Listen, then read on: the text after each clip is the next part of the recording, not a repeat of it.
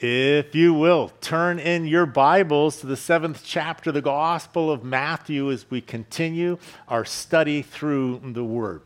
So chapter 7 is now the final chapter of what is known as the Sermon on the Mount. Chapters 5, 6, and 7. This is the sermon that Jesus gave there on the hillside close to Capernaum. And you'll remember that there was the crowd, and he withdraws from the crowd and he begins to teach his disciples. And you'll remember how it began with the Beatitudes, and then from the Beatitudes on to the similitudes, and Jesus now just talking about the kingdom of God. Blessed are those who mourn. Blessed are the poor in spirit, and the similitudes. You are the salt of the earth. You are the light of the world. And so here we see that he from there began to talk about the law, and that he didn't come to replace the law, but he came to fulfill the law. As Jesus is talking about the kingdom of God, what does it look like to now be a part of the kingdom of God? And so he is kind of laying forth the kingdom principles, and then he began to talk about the true meaning of the law.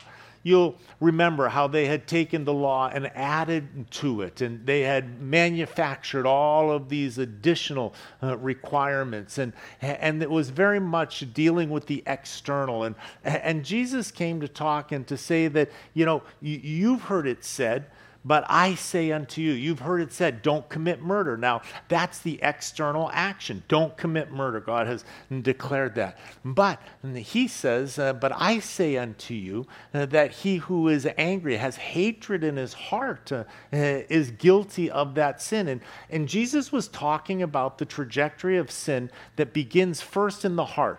And it dwells inside of us, and then finally it finds an expression after it has advanced. But the entire time that it is on that pathway, it is still the path of that sin. He went on to say, you've heard it said not to commit adultery. So there's the external action. He says, but I say unto you, if you have lusted after the woman in the heart, you're committed that sin. You haven't got it to full born yet, but that is still the sin. And so Jesus really deepened now the standard of holiness and righteousness and what it is that God desires from us. And really it's about the internal. It's about your heart and your heart towards God. And so they were keeping the externals, but they had no heart towards God. They had no relationship with God whatsoever. And so here Jesus now teaching us about the kingdom principles. You'll remember that he also was talking about our heart condition when it comes to doing charitable works and deeds and fasting, and that we don't do our good works in order to be seen by men, but we do them as an act of sacrifice that is acceptable to God. And so do it privately. Keep it between you and the Lord is going to reward you for that. You'll remember that he gave them the Lord's Prayer last time, and the model prayer, and so Jesus instructing and teaching them with regards to that. And then you remember that he talked about not worrying, that sufficient for today are the things of today. And why do you worry? Worrying won't change the outcome one bit whatsoever. You remember he said, "Oh, ye of little faith," because we're not trusting in the Lord. When we're worrying, we're not trusting the Lord. And so exhorting us to not worry, to live in the present, to love with all of our hearts the people that are around us and God, and not allow the fear of tomorrow, the fear of possible outcomes to rob us from today and our contentment in today. As we move into the 7th chapter, we're going to see that Jesus is just going to continue as he has been in these last 2 chapters, just taking a topic and just dealing it with it, showing how we have taken what God had intended or had expressed, and now he is given substance to it. He is giving meaning to it. In verse 1 of this 7th chapter, Jesus says, "Judge not that you be not judged. For with what judgment you judge, you will be judged.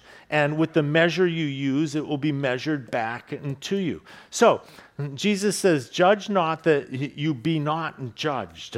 Now, it's interesting to me because this is one of those verses that you hear people that have never read the Bible, don't know any other verse in the entire Bible, and say, oh, the Bible says, don't judge me, man. You're judging me. And so somehow the world seems to think that when Jesus said, not to judge, that he was talking about giving unconditional approval to all behavior and to all actions. That's as far from the truth as you can possibly get. When Jesus says not to judge, what he is talking about is not to judge the unseen, not to judge what you're not able to judge. In other words, I can judge your actions. What I can't judge is your motive. I can't judge what's going on inside of you. Someone can say, hey, I'm really sorry, and they're trying to apologize. And you're like, I don't believe that you're really sorry. And now what are you doing? You're judging an internal action within them.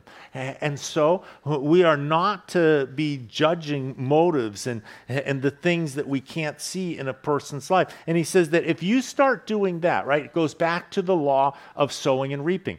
If you start telling people what's really in their heart, when you become an expert on somebody else and start to tell them what their intent was and what their motive was, what their true motive, I know what you're really doing here and all.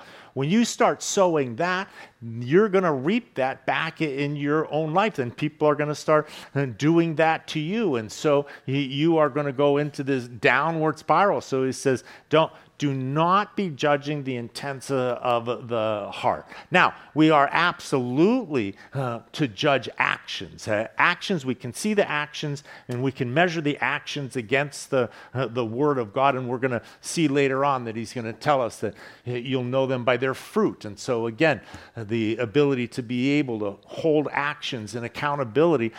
Jesus was telling us here not to judge what we cannot see. And he says, now, for with what judgment you judge, you will be judged. And with the measure you use, it will be measured back to you as well. We see that once again, the measure that we use with others will be given back to us. This is something that Jesus taught throughout in Luke's Gospel, chapter 6. He says, give, and it will be given to you.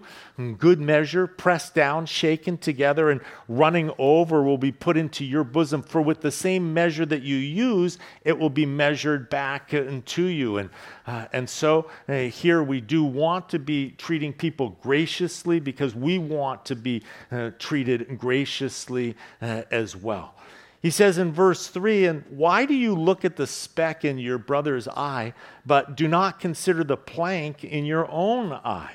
And so here is an illustration that is again drawn from a carpenter's wood shop here, talking about a speck here. That's a metaphor for the smallest of things here in the beam. This connotates a giant rafter that is used in construction, holding great weight. And so Jesus kind of uses these figures, humorously to kind of create a picture of someone that has a giant rafter in their eye trying to help someone that has just a little tiny speck in their eye. And so once again, what is Jesus talking about here? Well, we see that we are not to judge others because we really can't see clearly. Our vision of other people is clouded. Our judgment is always flawed by our own imperfections, and so be careful. We also see that the warning of hypocrisy, that in our own lives nobody is perfect, and so when we're going to start condemning others and throwing stones at others, we need to be careful because we ourselves are flawed. All of us sin and fall short of the glory of God, and so the caution in verse 4, he moves on to speak about hypocrisy. He says, or how can you say to your brother, let me remove the speck from your eye, and look, a plank is in your own eye? Hypocrite, first remove the plank from your own eye, and then you will see clearly to remove the speck from your brother's eye. And so here we see the hypocrite. Jesus talks about the hypocrisy of the religious leaders, the pretending to be something that they are not. And the true sin behind that is a self-righteousness. It is an absolving of self, of your actions, and accepting that you are more righteous than other people. Jesus says here, first remove the plank from your own eye. Jesus didn't say not to help others, to be able to help others with a speck. That's a good thing to be able to do that with your brother, but not before dealing with your own heart, making sure that your own heart is right before God. And so God did not make us to be policemen running around handing out tickets to everybody. And what he did call us to do is love everybody, and that he will be the judge of everyone. He goes on in verse 6 to say, do not give what is holy to the dogs, nor cast your pearls before swine, lest they trample them under their feet and turn and tear you into pieces. Now, here we see what Jesus is talking about is he's talking about sharing the word of God. And he is talking about using discernment as to where and when you are going to share the word of God. He says, do not give what is holy to the dogs. Now, we see that back in Jesus' day, they didn't have pet dogs. The dogs that they had, they would have a working dog with shepherds, but other than that, they had wild dogs that were scavengers that roamed the street. They didn't have pets, dogs. They didn't have pillows with the pet's name on them, and and all. And they didn't stroll them around in baby carriages and put them in little bags and bring them into supermarkets. The other day I saw a double baby stroller with two dogs in the baby stroller. In Jesus' day, that you would not have seen people pushing dogs around in a baby stroller. They were considered to be vicious and diseased. They were scavengers, and he says, and you wouldn't take what's holy and give that to one of these scavengers. Now, giving what is holy was a reference to the sacrifices that they would make at the temple. You would bring your sacrifice, and then they would offer it on the altar. And the priests would get a portion of the sacrifice, and sometimes the worshiper, if it was a peace offering, they would get a part of the sacrifice, and then there would be the part that was consecrated and given over to the Lord, and that would be burnt up fully on the altar. So that part that was consecrated for God only, he says, you wouldn't take that which is consecrated, which is holy unto God, and give it to a scavenger dog. You would never do that. He says, nor would you throw pearls before swine. Here again, swine are scavengers. They're pigs. They will eat whatever you put in front of them. And so they don't value pearls. If you throw something that is valuable before them, they'll eat it, just like they do slop and food and everything else that they rummage for. And so we see that there is this lack of discernment. The swine have no ability to discern what is valuable and what is not valuable, and they will take what is valuable and treat it as if it is not valuable, he says, and then if you get in between them and food, they will turn on you and they will gore you. And so Jesus here is talking about the way in which we share that which is precious, that which is valuable, which is the Word of God. There are people who just kind of take the Word of God and try and hammer people with it and try and force it on them. And we see that what ends up happening with that is that makes people angry and upset when you do that. People who do not have a heart to hear the Word of God, we see that Jesus never forced the Word of God. Jesus would say, he who has an ear to hear, let him hear what the Spirit is saying. He's not going to argue with people about the issue. And so when you are trying to bring the Word of God, truth, to somebody that is not receptive, doesn't want to hear the truth, they will just be angry with you and be frustrated and get mad at you.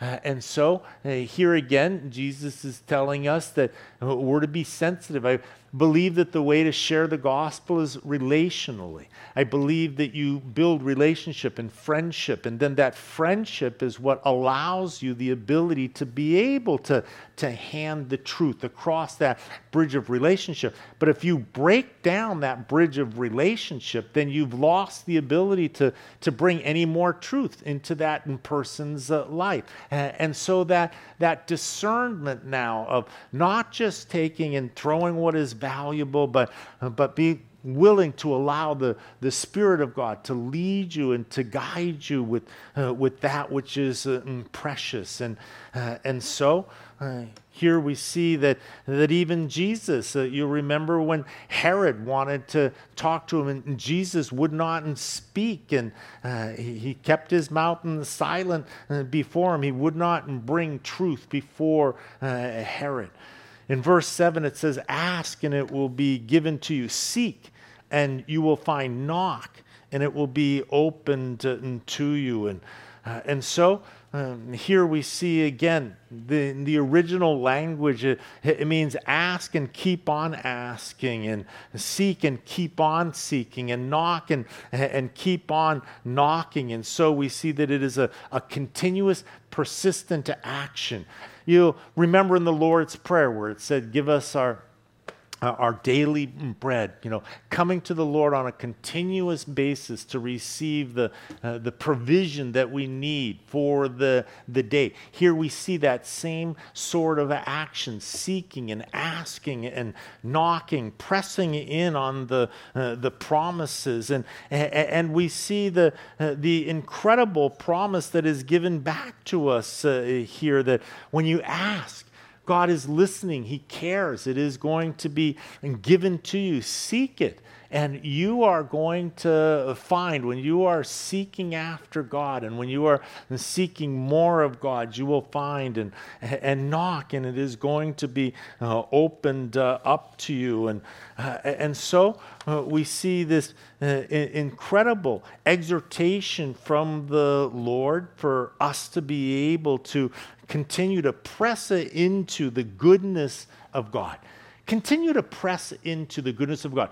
Don't ever get content with the state of your relationship with God. God always wants to go deeper with you. God always wants to draw you into deeper waters, into deeper relationship with you, to reveal more of himself to us. And so continue to ask, continue to seek, continue to knock, continue to chase after the heart of God. It is about a relationship. And so discovering God and discovering the magnificence, the glory, the beauty, the holiness, the awesomeness of God. And here we see that Jesus is exhorting us. He says in verse 8, for everyone who asks receives, and he who seeks finds, and to him who knocks it will be opened. And so for everyone who asks receives. Does that mean that God just gave us the American Express black card here that we can just go crazy with and whatever we want, and all we have to do is we just have to ask? Well, I want to remind you that Jesus is talking to his disciples. Now, what is a disciple? Jesus has said to deny yourself, pick up your cross, and follow after me. It's about a disciple is about building the kingdom of God here upon this earth and bringing glory to God, not building my own kingdom and bringing glory to myself. So a disciple isn't going to say, Lord, give me a new Lexus. My old one is 8 months old already, and the new one has just come out, and all. A disciple isn't going to be asking for things like that. He's going to be asking for spiritual things, for the kingdom of God to expand in our own heart and in the hearts of those that we love and in the world that is around us. Knowing that all pain in the world comes from sin. Sin is the root problem with all pain. And so this world is in a broken state. Sin is rampant, but the answer to sin is the holiness of God, the glory of God, the power of God, the restoration of God. And how glorious it is going to be during the millennial reign when Jesus Christ is going to rule in righteousness for 1,000 years, and the lion is going to lie down with the lamb, and we're going to experience what God had intended for us to be able to live with one another here upon the earth. And so, asking, seeking, knocking, it's going to be blessed. You will be blessed as you chase after the heart of God. In verse 9, Jesus says, or what man is there among you who, if his son asks for bread, will give him a stone? Or if he asks for a fish, will give him a serpent? And so, here again, talking about the way in which God delights to bless us. And when we come to God, we don't have to worry about the character of God. You know, in Greek mythology, you have the gods that would play jokes on people and and would do mean things in all. But we don't need to worry about that with the true and the living God, because he is a loving, caring, gracious God. He is a good father. And so stones, round stones, could look like bread. And so if a son asks his dad for a piece of bread, his dad is not going to give him a stone instead and play a trick on him and all. And he says, and if he asks for fish, he's not going to be given a serpent. Now, what Jesus is talking about there isn't a live serpent and a live fish. He's talking about a cooked piece of fish. He says that if the son asks for a piece of fish, he's hungry. He's not going to give him a piece of snake that has been cooked. In other words, a snake is defiled. And so he wouldn't switch out something that is good for something that would defile his own son. And so, once again, the character of God that Jesus is talking about here.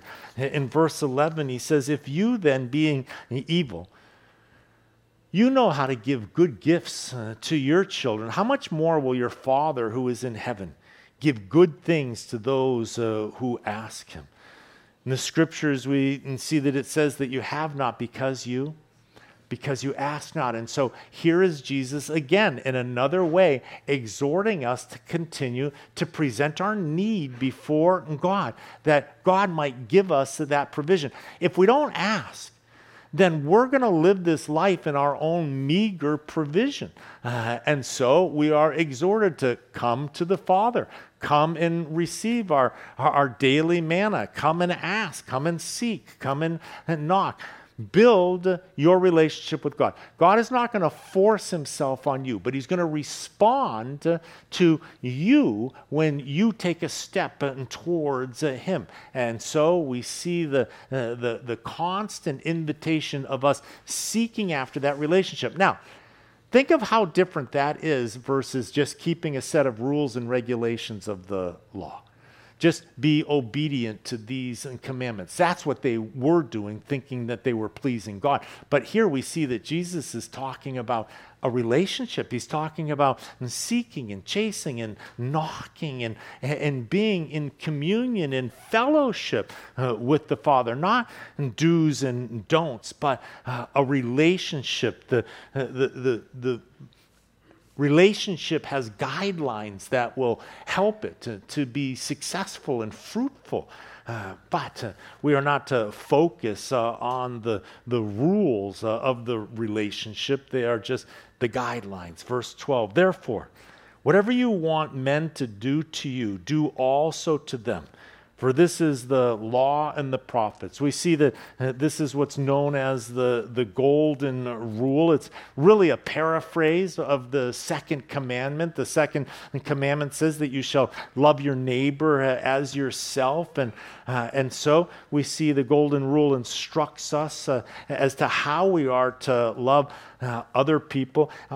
Every other form of this basic principle has been given in purely negative terms. It's found in literature and in every major religion and philosophical system, but we see in every case the emphasis is always negative. We see that it's only Jesus who gives the fullness of the truth here, which encompasses both the positive and the negative, and only Jesus can give the power to be able to live by that in full truth.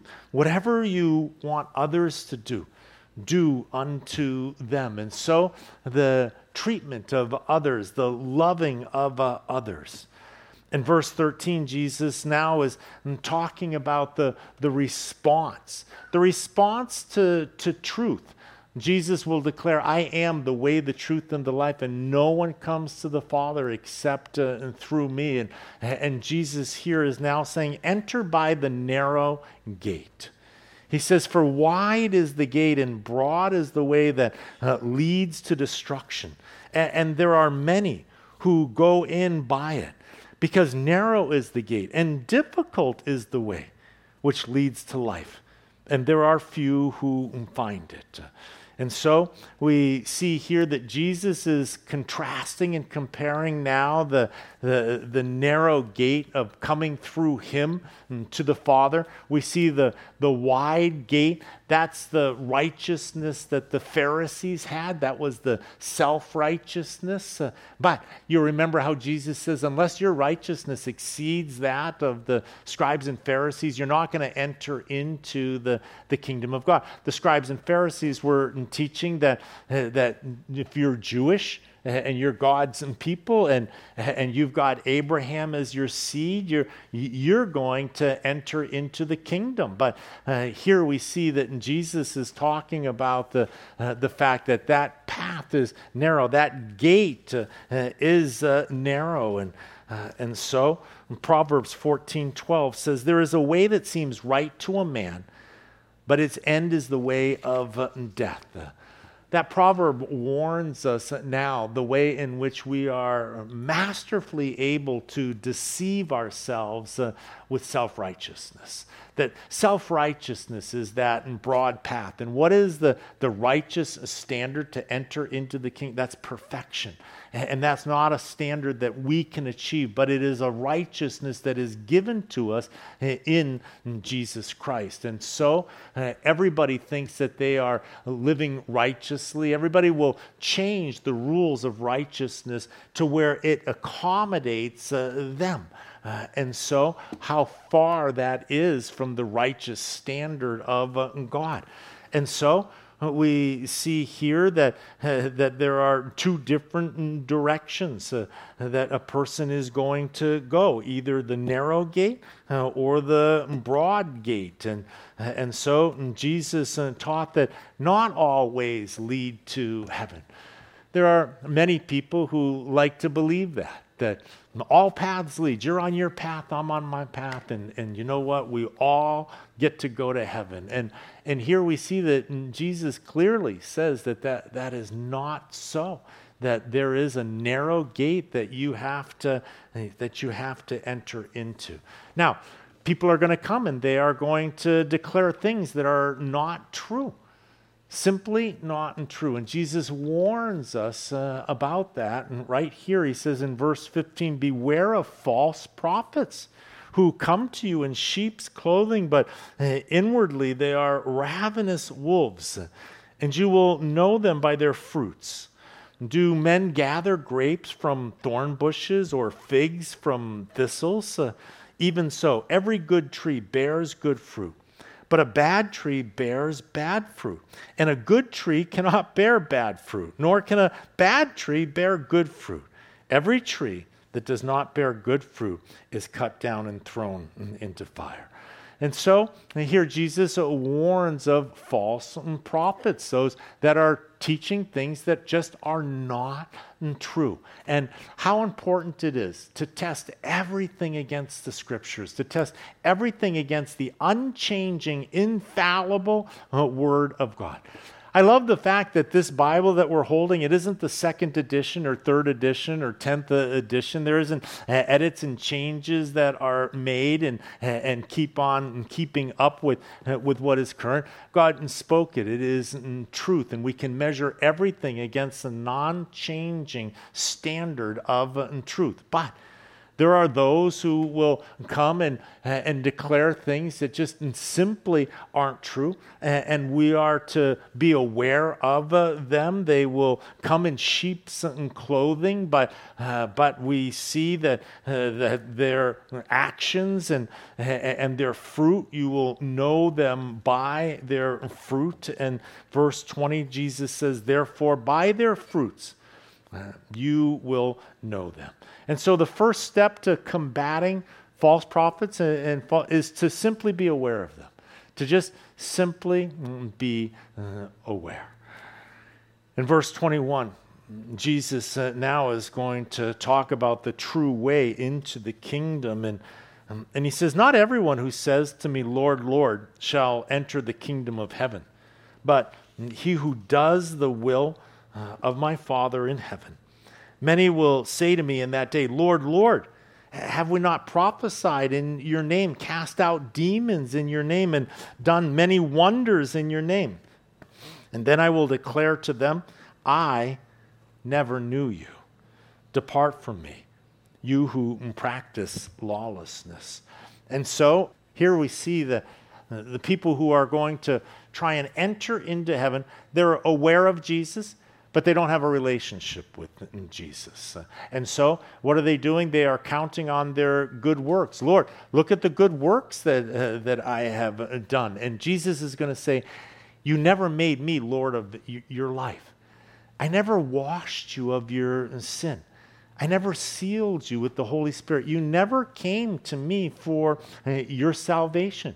You thought you were a good person and you just started doing things and thinking that was going to get you to heaven." And so, once again, Jesus is talking about the necessity of lordship in our lives, not just an awareness of who Jesus is or the magnificent things that Jesus did in his earthly ministry, or the fact that he's the Savior of the world. That's not enough. The question is this: is he your Savior? And this is the point that Jesus is making now. Now, to the Jews, the fact that the Messiah was there, that was fabulous. I mean, that was what they were waiting for. But the question is this: had they appropriated him to themselves? And so this now is what Jesus is talking about.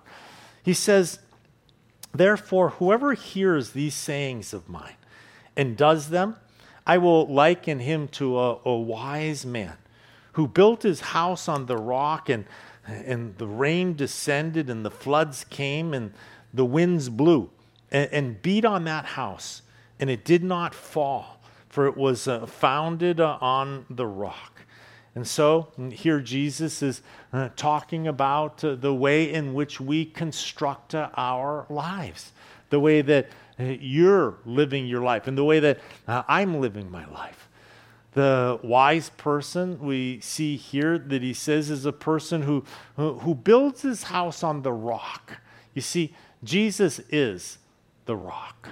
And so to build our life on the rock is to take the truth that Jesus Christ has revealed and to incorporate it into your life and to live by that revealed truth. That is what is going to bring about the blessed relationship with God and the abundance of blessings that God created for you.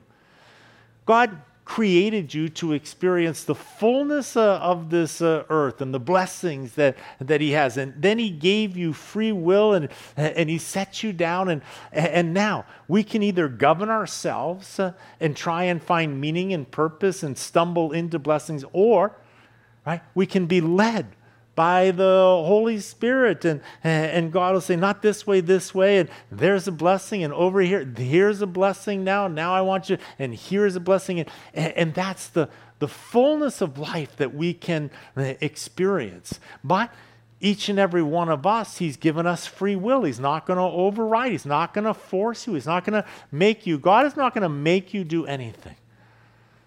The only thing that you are going to be forced to do, if you have never done it before, is that one day you will be forced to bow the knee and to declare that Jesus Christ is Lord over all. But right now, until you take your last breath, God has given unto you absolute and free will. But once you have taken your last breath, now there will be a judgment. Now it is not going to be in your control any longer. And so knowing that, Jesus says, a wise man, he says he builds his life upon the rock. He builds his life upon the truth that is revealed to him. Jesus has just revealed the truth of the kingdom of God. In these last 3 chapters of the Sermon on the Mount, he has now shown what the righteous standard is. He has shown us the content of our heart condition, and he has taught us to pray with the model prayer. He has given us the kingdom principles, and now he is saying, what are you going to do with that truth that has now just been given to you? And so we're either going to take that truth and look at it, and that was interesting, and set it aside and keep on going with our life, or we are going to take the truth that has been revealed to us, and we're going to incorporate that into our lives. Here we see that the wise man, he says, he builds his life there upon the solid rock. He says, and then what is the result of a person whose life is built upon truth? Well, he says, when the rain descends and the floods come and the winds blow and beat on that house, because they will. Life is going to challenge every single one of us. Jesus said that no one gets a free pass. In this world, you will have tribulation. You are going to have tribulation in this world. No one gets out of the storms and the winds and the waves and all. But he says, when your life is built upon the rock, when it is built upon truth, when those storms come, when those winds and waves happen, then you know what? Your life still stays intact. Your relationship with Christ is what helps you, and you persevere through those difficulties and those hardships as God himself upholds you and helps you. He says in verse 26, but everyone who hears these sayings of mine and does not do them will be like a foolish man who built his house on the sand. And the rain descended, and the floods came, and the winds blew and beat on that house, and it fell, and great was its fall. And so here we see that Jesus now talking about that foolish person who doesn't build it on the rock, but builds it upon sand. And great is the fall in a person's life when their life is not based upon truth. In verse 28, it says, and so it was when Jesus had ended these sayings that the people were astonished at his teaching, for he taught them as one having authority and not as the scribes. When the rabbis and the scribes would teach, they always would quote the earlier rabbis that went before them, as the rabbi so-and-so said, as so-and-so said, as so-and-so said. So they're always citing their source when they were instructing. And Jesus never cited source because he is the source. And so just pure, perfect truth coming out of his mouth. They never heard anybody speak with such power, with such authority, and yet with such humility and grace and gentleness never forcing anybody, never threatening anybody. He just simply offers. He offers graciously. He offers the kingdom to every single person. And he says that the wise person, they receive that. They listen to the truth and they build their life upon the rock. He says, but the foolish person, they build their life on the sand. Now, it's interesting to me that when you take solid rock and you crush it, you can crush it down into sand. What is sand? Sand is partial truths. And if you take the partial truths and if you were able to put them all together, you have the rock. And so the person that's building their life on the sand is building it on kind of that smorgasbord of the truth. Some truth, a little bit of truth here and there. I like this truth. I don't like this truth. I'll cast this out. And what you end up with now is sand. And he says that when you put your house on sand, and then the storm comes, it says that is going to collapse. It is going to fall away. Whenever I read this, I am reminded in my youth when my parents took our family on a canoe trip. We had 4 canoes, and we had 8 kids in my family and my parents. So we've got the 10 of us that are now in these 4 canoes, and we're going down, and we're going to camp out overnight. We have the car that's a day's journey down that has been parked, and we start at the headwaters, and we head down, and we have this glorious time, but it's getting to be about evening time. It's time to stop, and we can't find a place to pull the canoes out of the water. It's very steep all the way around us. But there was this big sandbar that was out in the middle of the river. And so my dad decides that we're going to camp on the sandbar in the middle of the river. And so there we were. We had our canoes and we pulled them out. We set our tents up, and no sooner did we get our tents set up than tap, tap, tap, tap, tap. It started to rain. And so we all just went into our tents because it was raining. Well, as the wind came and as the rain came, the level of the river rose. And we're laying in our tents, and all of a sudden water is coming into our tents, and we're rolling towards a higher and higher ground, and the water kept rising, and it started to wash away things from our camp, started to float away, and we had to break a camp in the middle of the night and jump back into the canoes and all. And so a person who builds their life on the sand, man, I'm telling you that for the first hour, that was a great place to camp. Right out in the middle of the river there. It was a great view of everything until the storm came. And when that storm came, being out in the middle of the sand was not going to be a place that was going to be able to withstand. Jesus says that you can camp wherever you want. You can build your life however you want. You can believe in whatever you want. But unless you build it upon the truth, it's not going to stand up to the trials, the difficulties, and the hardship that life is going to throw at you. He says a wise person considers this and then responds. Build your life upon the solid rock of the truth of God's word. Not part of it, not the pieces that you're comfortable with, but every word that proceeds from the mouth of God. From Genesis to Revelation, God has revealed in truth to us. He says, don't add to it. Don't take away from it. Here is the truth. Now, build your life wisely. Let's pray. Father, thank you for your word. And God, I pray that you would help us to respond to the truth that you have revealed to us. Thank you for imparting the Holy Spirit that helps us, that guides us into all truth. And thank you for that provision of grace and mercy on a daily basis. And so, Father, we love you. We thank you.